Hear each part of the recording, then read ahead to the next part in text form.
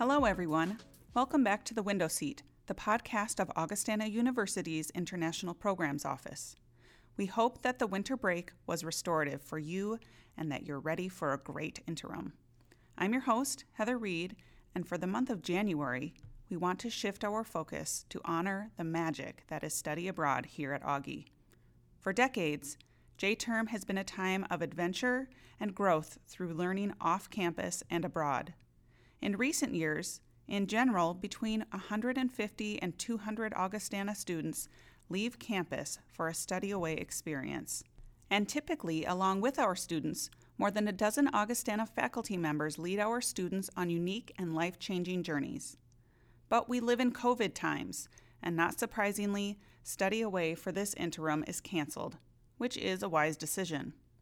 So to honor the learning opportunities that have been and will be, this month, the window seat shifts to study away. Today, you'll be pleased to notice that Erin Kane, Augustana's extraordinary study abroad advisor, conducts today's interview. She is joined by Dr. Patrick Hicks, a dual citizen of Ireland and America, and is an English professor and the writer-in-residence at Augustana University. Dr. Hicks has led many Augie study abroad courses over the years and looks forward to many more in the future.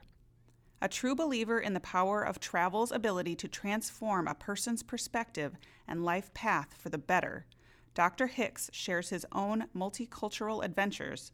So without further ado, please learn from the experience of another with Dr. Hicks. I'm joined today with Dr. Patrick Hicks. He is Augustana University's writer-in-residence and also a faculty in the English department. We're excited to hear more about his story. Dr. Hicks, would you introduce yourself to us? Sure thing. Patrick Hicks, I'm originally from Stillwater, Minnesota, and I've been at Augustana now for 18 years. It's gone quickly, and I've really enjoyed it. I lead a number of study abroad programs. I think I've done about 15 at this point in time. Awesome. So when you think about your story and how you got to this point in your life, both what you study, but where you studied, what kinds of things do you want people to know about you growing up and your education story? Well, I really appreciate being on this podcast because I suspect that I guess my backstory with internationalism is something that maybe most people aren't sort of aware of, but I'm the child of an immigrant. My mother's originally from Northern Ireland, and she and my uncle and my nana and grandpa, they immigrated to Montreal in 1955. And my mother really didn't take to Montreal at all. So as soon as she graduated from high school, she immediately went straight back to Belfast, and she lived there for a number of years. So this meant that when I was a kid, I spent most of my summers in Montreal. So my very first memories as a kid are of getting on a plane, and I don't physically remember having a passport, but surely I did have one from the earliest age that I could be. So I spent my summers in Montreal, and it was a wonderful experience being with my Irish grandparents in Montreal, surrounded by the French language, and the food was a little bit different, and television was different, and it was just normal life for me. But I realized that when I look back on this, that it had a profound seismic influence on me to go to another country every single summer of my childhood. Yeah, when you think back about that, it probably felt so normal at the time. Like that was just your summer. That's just what you did. Yeah. But now when you compare it to maybe a summer in the United States or maybe the summer your own son is having, what would you say is different? It certainly changed how I look at things. I mean, still to this day, the summer of 2020 is the first summer in maybe 30 years that I haven't traveled internationally. It's like when June rolls around, I'm itching to get on a plane and go to another country. So that has deeply influenced me. I'm the son of an immigrant, but I got an Irish passport when I was 22 or 23 years old. So I lived in Europe for 7 years. My wife is British. My son was adopted from South Korea. So there's all of these sort of aspects of internationalism that are just a part of my life, and I don't think about them on an hourly or even daily basis, but still they're there. I mean, I'm fully aware of Brexit is about to happen, and we have the second strain of COVID that has appeared in England, and I'm seeing this from the perspective of someone who has loved ones in England and Northern Ireland right now. And that's just normal for me, but I guess from an outsider's perspective, it seems maybe odd. Would you say the more you travel and the more you participate or engage in places other than your own, the smaller the world seems to become? Absolutely. I know that spending summers in Montreal gave me it made me aware of Canada, and it made me aware of bilingualism, because I never learned French. I kind of wish that my mom had kind of pushed me into French summer school, but that never happened. It's one of those things I'd appreciate as an adult, but maybe not quite as much when I was a kid, I suppose. But the first time that I went to Northern Ireland, I was 16, and this was when Northern Ireland, the troubles were happening. Bombs were going off, political assassinations, political violence between Catholics and Protestants. So that happened when I was 16, and for a white kid from a river town in Minnesota to suddenly see this vortex of political violence and to be surrounded by it, that was a huge awakening for me. I'd been sort of abstractly aware of Northern Ireland when I was growing up as a kid, because we had family, of course, in Montreal, but I had my extended family in Belfast. So, but I'm 5, 7 years old, 8, 10 years old, and I'm watching the nightly news, and there's footage of a bomb going off in Belfast, and depending on where that bomb went off, my mom would get on the phone just to make sure, because you never know who might be driving at that point in time, and maybe they'd be unlucky. So the world felt really small for me when I was growing up, because what was happening on the nightly news could directly affect people I love. Yeah. I have a feeling that will resonate with some of our international students as they're here studying and their families are back home in different political situations and experiencing things like that. I have great admiration, respect, and I have a soft spot for our international students, because I do know what they're going through, because I did a degree in Northern Ireland. I got my PhD in England, so I was an international student for many years. So I know what it's like to miss home. I know what it's like to be excited about being someplace new, but also pining for home, especially during the holidays. Whenever I have an international student in my class, I feel like a little more protective, Yeah, we appreciate that. We feel the same. Yes. Can you talk a little bit more about your journey through education? Sure. When I went to Northern Ireland when I was 16, I went with my mom. I have 2 younger sisters, and when each of us turned 16, we went to Northern Ireland for about a month. And this meant meeting relatives that I'd heard of but hadn't had a chance to meet.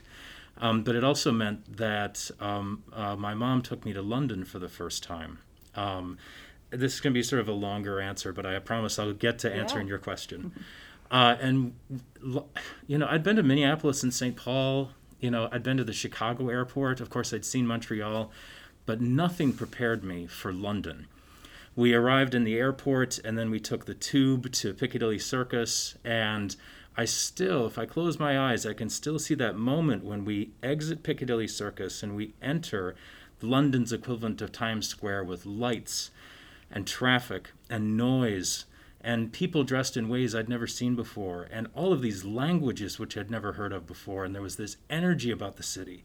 And I just remember standing there at the age of 16 and just being blown away by the vibrancy of that particular city. And we were there for about 5 days, and we saw everything you'd expect someone to see in London, changing the guard at Buckingham Palace, Westminster Abbey, the Tower of London, Hampton Court, all of these phenomenal things. And the reason I'm telling you this story, Aaron, is I remember so clearly being on the train going back to Heathrow Airport to fly back to Northern Ireland. And I remember just not wanting to leave London. I was 16 years old, and I promised myself that I would get back to London. And when I got back to the United States at the age of 16, and I started my junior year of high school. My parents say that I just became a different human being because I started to really care about my grades, because I realized if I want to study abroad in London, I got to get good enough grades to get into a university.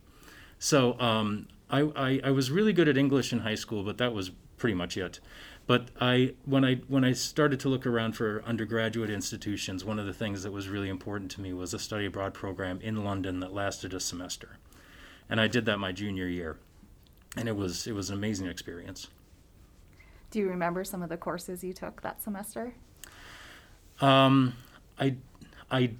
Yes, the answer is yes, but I remember the professors more because I did it, the study abroad I did as an undergraduate, there were 25 of us from the institution that I went to, and we hired out a house that we all lived in Little Venice. For anyone that knows London well, it's near the Warwick Avenue tube stop, which still feels like home to me. And then just up the road, there was a school, so we had hired professors, individual professors, to teach us. So we had a professor that was affiliated with Oxford teaching us about religion in Britain. We had another professor that was a part of the Royal Institute of Art who was teaching us about, the types of art that was in Britain. And then often we'd go and we'd actually see the thing. So it was one thing to be in class and to study it, and then we're like, okay, well, let's go see the Turner that we were just talking about at the Royal Institute of Art. And I mean, that was mind-blowing. It was just such an amazing experience. So I'm going to fast forward and then come back. Sure. Because what you said makes me curious. I imagine you remember that feeling or just that thought process or your mind opening up during some of those experiences. Yeah. Have you witnessed that with some of the students you've taken abroad when you get to a certain place and it's all kind of clicking and coming together? Because you've learned about a thing in a book or you've talked about it from an essay, and then there you are, seeing it. Yeah. I love this question because I think that at the core of why I am so passionate about study abroad is that it allows me to become a teacher of the very experiences that were so foundational and transformative for me as a student when I was an undergraduate. And I really do love that moment, say, when we're in London, and I know that when we turn the corner of this street, there's Big Ben. And we're about to turn that corner, and the students don't know it's there, and then they turn the corner, and they're like, oh my God, the cameras come out. And I don't look at Big Ben, I'm looking at my students because they're seeing this icon. Or if we're studying the Troubles in Northern Ireland and we go to the city of Derry where Bloody Sunday happened, and we give a lecture, where it happened. And you can point and say, this is where the British soldier, killed someone. And the riot started up that street. See that pub there? That's where this happened. I mean, that is an educational experience unlike any other. So you spent your semester abroad. You came back and finished your undergrad here in the States. What's next? Well, I knew I wanted to be a writer, but I didn't know how to support myself because there's no plan for that. I mean, if you want to become a doctor or a lawyer in America, I'm not saying those things are easy, but it's an illuminated path. But to become a writer, I mean, you have to figure that out on your own. So I decided, well, I seem to have some talent for teaching, and I like the classroom. So I thought, well, maybe I could just stay in college for the rest of my life. Maybe I could become a college professor, and colleges could pay me to stay in college. That seemed like a pretty good idea. So that meant I had to get the required degrees that I needed. So I moved to Chicago for 2 years, which was an amazing American experience, the big, vibrant city, the city of big shoulders. And while I was there, I took some courses on Irish literature in graduate school, and I became an Irish citizen while I was there. And I got my Irish passport almost on a lark. I found out I could get it, and it cost, I don't know, $60 or $65 at the time. And I thought, well, why not have it? It'll be kind of a fun thing to talk about at parties. Guess what? I'm an Irish citizen. But something really weird happened, and not all surprising when I think back on it. When the passport arrived in the mail, I looked at it, the purple passport with the Irish harp on it, And I realized that I was holding this key to a gateway to new lives, not a new life, new lives. I was like, well, this means I can live and work anywhere in Europe that's a part of the EU. And once I realized that, the plan was to go to Northern Ireland for 1 year and then return to the States, but I stayed over there for 7 years and moved around. I lived in Germany for a while. I lived in England for 4 years while I finished my PhD. I met my wife in England, and she actually had a job in Barcelona, Spain at the time. So I had a choice of either moving back to the United States and starting my career as a college professor, or moving to Barcelona and seeing if this woman I was just crazy about is someone I should marry. So I did the only sensible thing you can do in a situation like that. I decided to put my career on hold for a year, and I moved to Barcelona. And we got married in England, and my wife is now here in Sioux Falls, South Dakota with me. Mm-hmm. And she also holds another passport, correct? Yes, she does. She became an American citizen just 4 months ago. That's exciting. Yeah. So, so my wife is British and American. I'm American and Irish. Our son is American, and he can have a variant of the Korean passport. It doesn't give him full citizenship, but he can get that. And I recently applied for him to become an Irish citizen as well. Oh, that's so cool. Yeah. So maybe your students that you've had in class, they might be curious to know, what kind of college student were you? Well, I certainly didn't go to things called parties on Friday. I was always in the library or the chapel. What kind of college student was I? It'd be interesting if some of my friends from college were here to answer that question, and maybe I'll try to do it from their perspective. I think they would say that I was a hard worker. I also played hard. I had fun, but I was singularly devoted to literature. I just everything was about literature and writing for me. I really focused very much on that. The other courses that I took at my liberal arts institution, I wasn't a stellar student in some of those classes. I have no shame in saying that I got a C- in calculus, which was that was a Christmas present. I'm sure that I actually got a D or maybe a D-, but I still remember she gave me a C-. I got a D+ in a theology course. So I wasn't an amazing student, and I don't know why I'm saying this, but I guess I'm happy that I'm saying it, because maybe I'm good proof that you can fall down in college. And just because the trajectory, I think it's very safe to say that some college professors that had me just would never believe that I would become a college professor. But yet here I am. Yeah, I think that's important for students to know. I think their own expectation is usually much higher than what reality needs to be. Yeah, absolutely. And we all shine in certain ways. We all have different types of superpowers. So although I didn't do well in some classes, I was the very first student at my university to graduate with honors in English. And, I'm proud of that. Yeah. So liberal arts can be a new concept for some of our students. Even though some of those courses might have been hard or not your thing, let's say. What did you learn from having to take classes outside of your area of interest? Well, it opened the horizons for me, because I was exposed to, certainly in the case of different types of books and cultures. I remember I took a J-term course on Japanese pottery, and I took it because I needed a course like that to graduate. And it was really fascinating to learn about Japanese culture through pottery, which it was just really interesting sort of class discussions.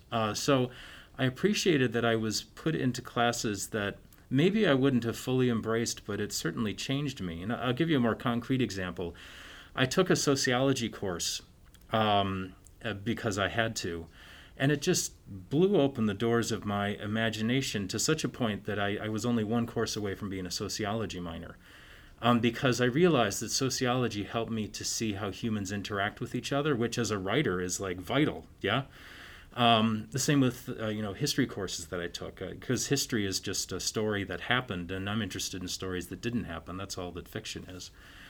So it was transformative in that way. So I think liberal arts, it increases who you are. And I think it's important for me to say this, even though I feel like I've been talking too long in this particular question you've asked, Aaron.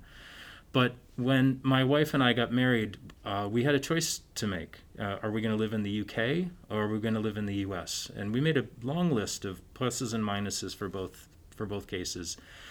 But what tipped the scales ultimately was the huge difference between America and Britain when it comes to education. Because in the United Kingdom, they don't have anything like Augustana.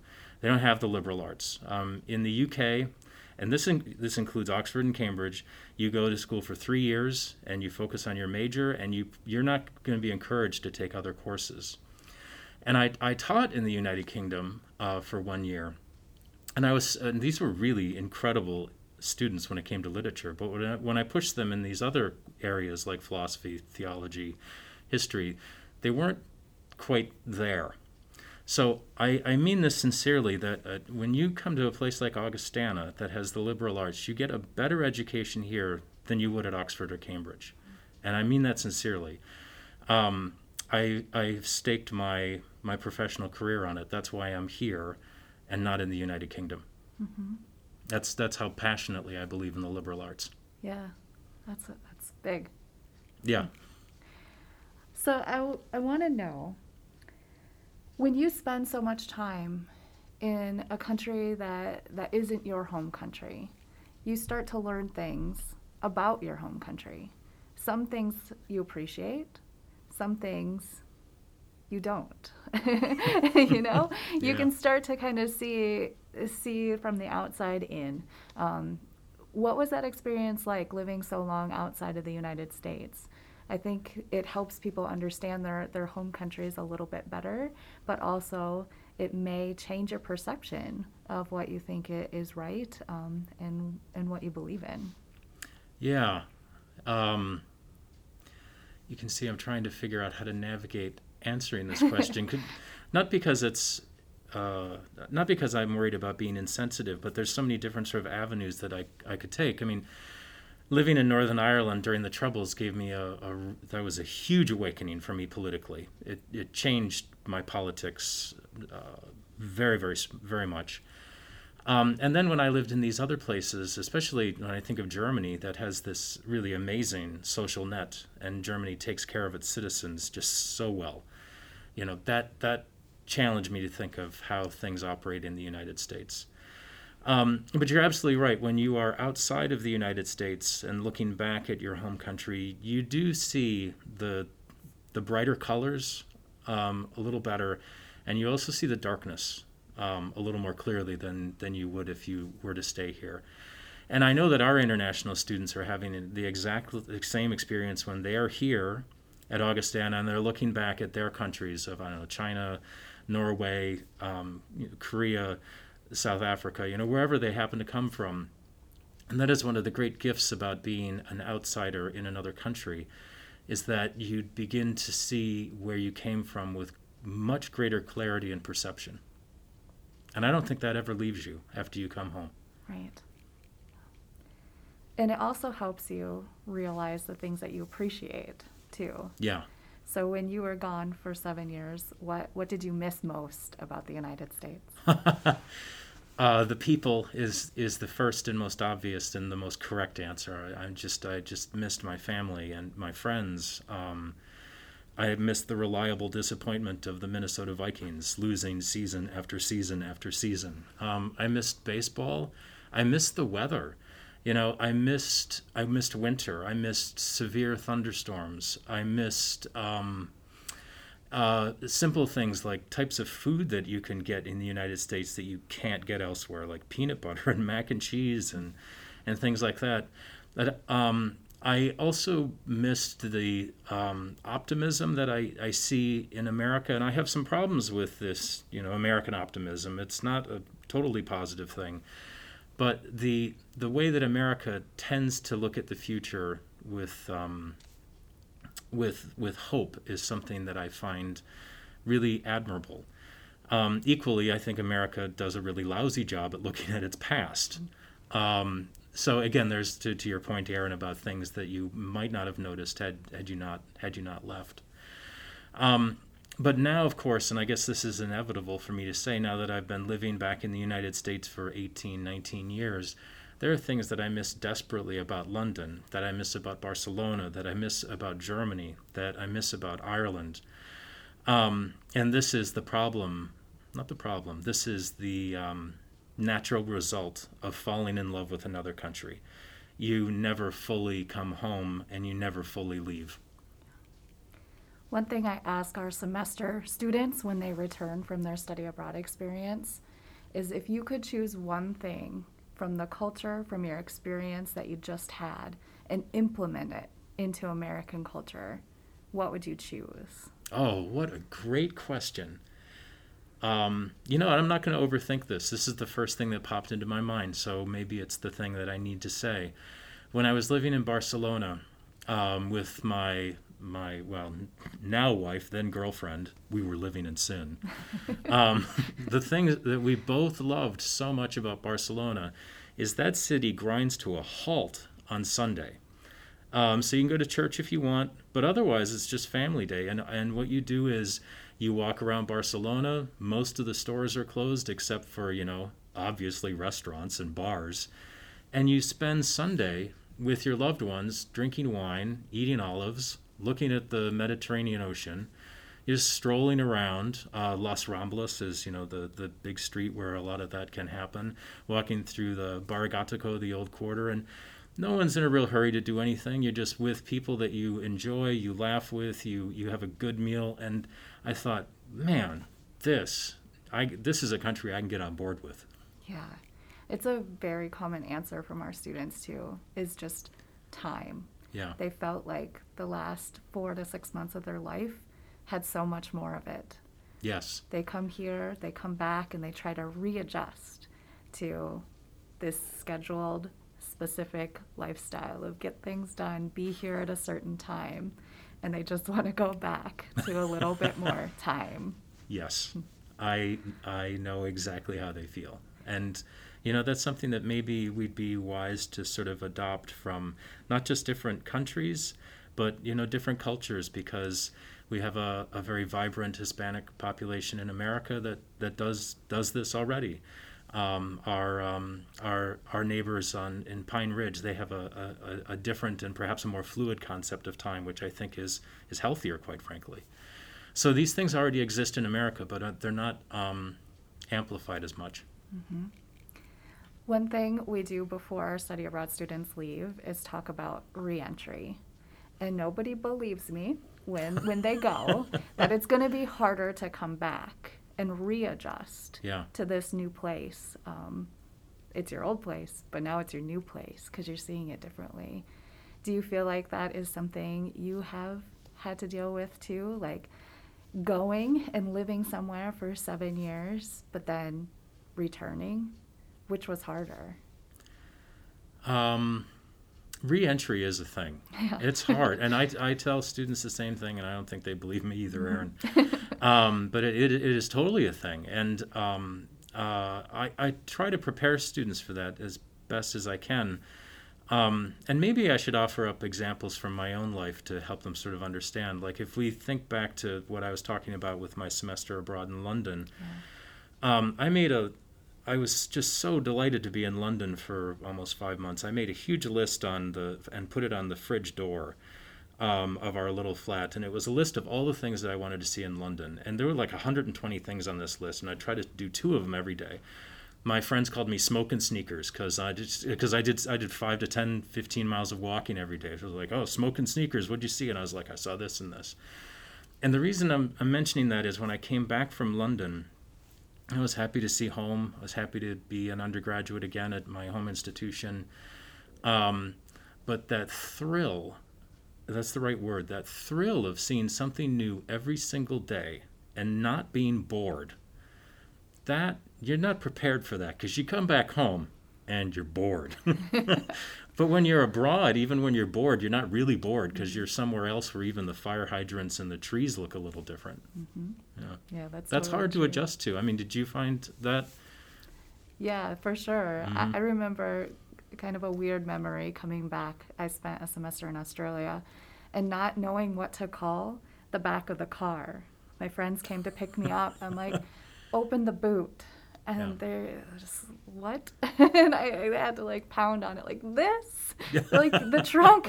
Yes, that is what I mean. So even simple things of like readjusting your language to And what. I'll bet you felt that by calling it a trunk again, you sort of were leaving that part of you behind. That, yeah. I can appreciate that because my wife is British. If you were ever to come to our house, you would hear this strange mixture of American and British English.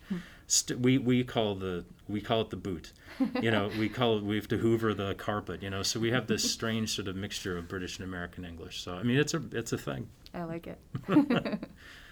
So let's talk a little bit about your study abroad leadership experience here on campus. You've led several courses for Augie students. Yeah. Can you talk about some of those? I love doing it. And I think it's safe to say, and perhaps it's good for students to sort of, know this, that the amount of work that your professors put into these courses is astronomical.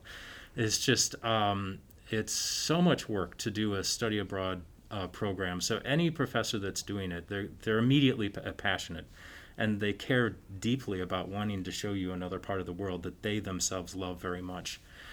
And I just love that moment when we get on a plane and we're sort of on our own. We're doing our own thing, and class is structured the way class is structured. And I love the challenge of doing study abroad. I really enjoy so much the relationship that I can build with students in a study abroad atmosphere that I just can't here. I mean, if you think about it, we get up in the morning and we say, okay, we're going to go see Sagrada Familia in Barcelona, but first, let's get coffee, because that's what you do as a human being. So they see me tired and groggy, maybe unshaven, and we might not necessarily be talking about things that are academic in nature. We might be talking about movies or music or what's happening back home, and I just really value the interaction I get with students during those moments. Mm-hmm.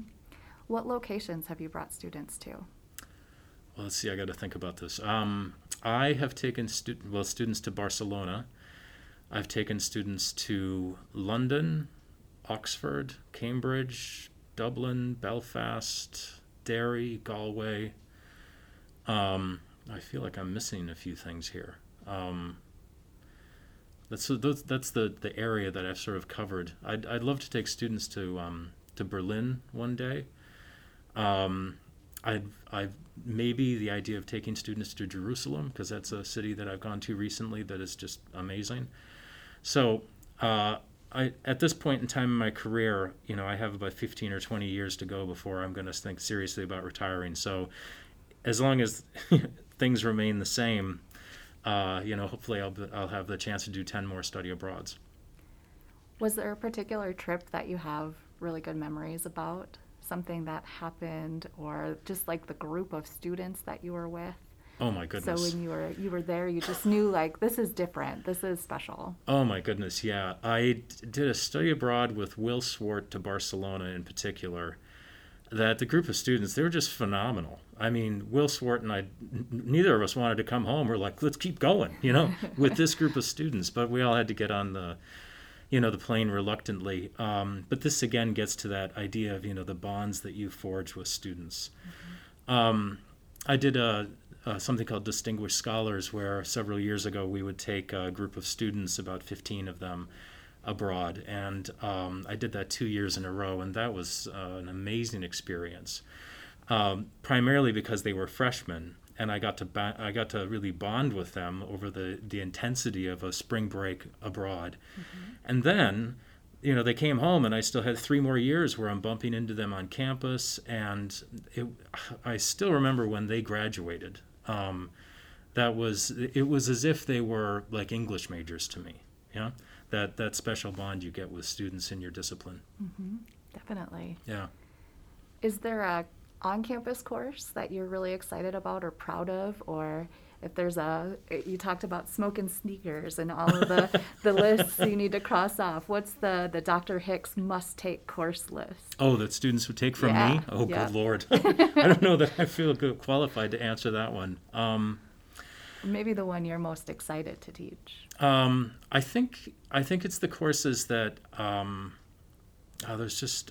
fortunate in that what I teach, I love all of the courses that I teach. The ones that I find really satisfying are maybe the Civitas courses that I do, where I co-teach with Dr. Preston in the history department, where we talk about Irish history and literature.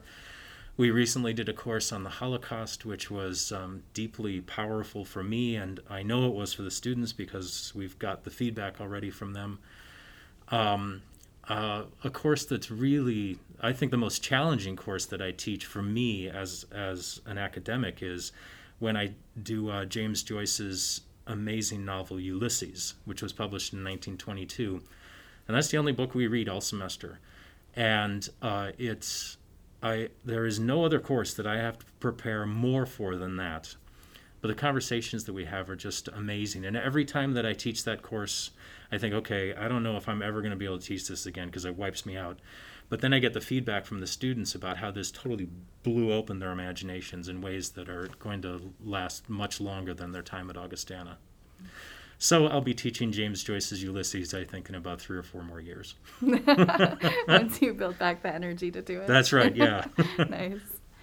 So 2020 has obviously been a difficult year for travel. Mm-hmm. I mean, there's been lots of hardships, lots of disappointments in a lot of areas, but this is one that both our office and Augustana students have really had to come to grips with. Yeah.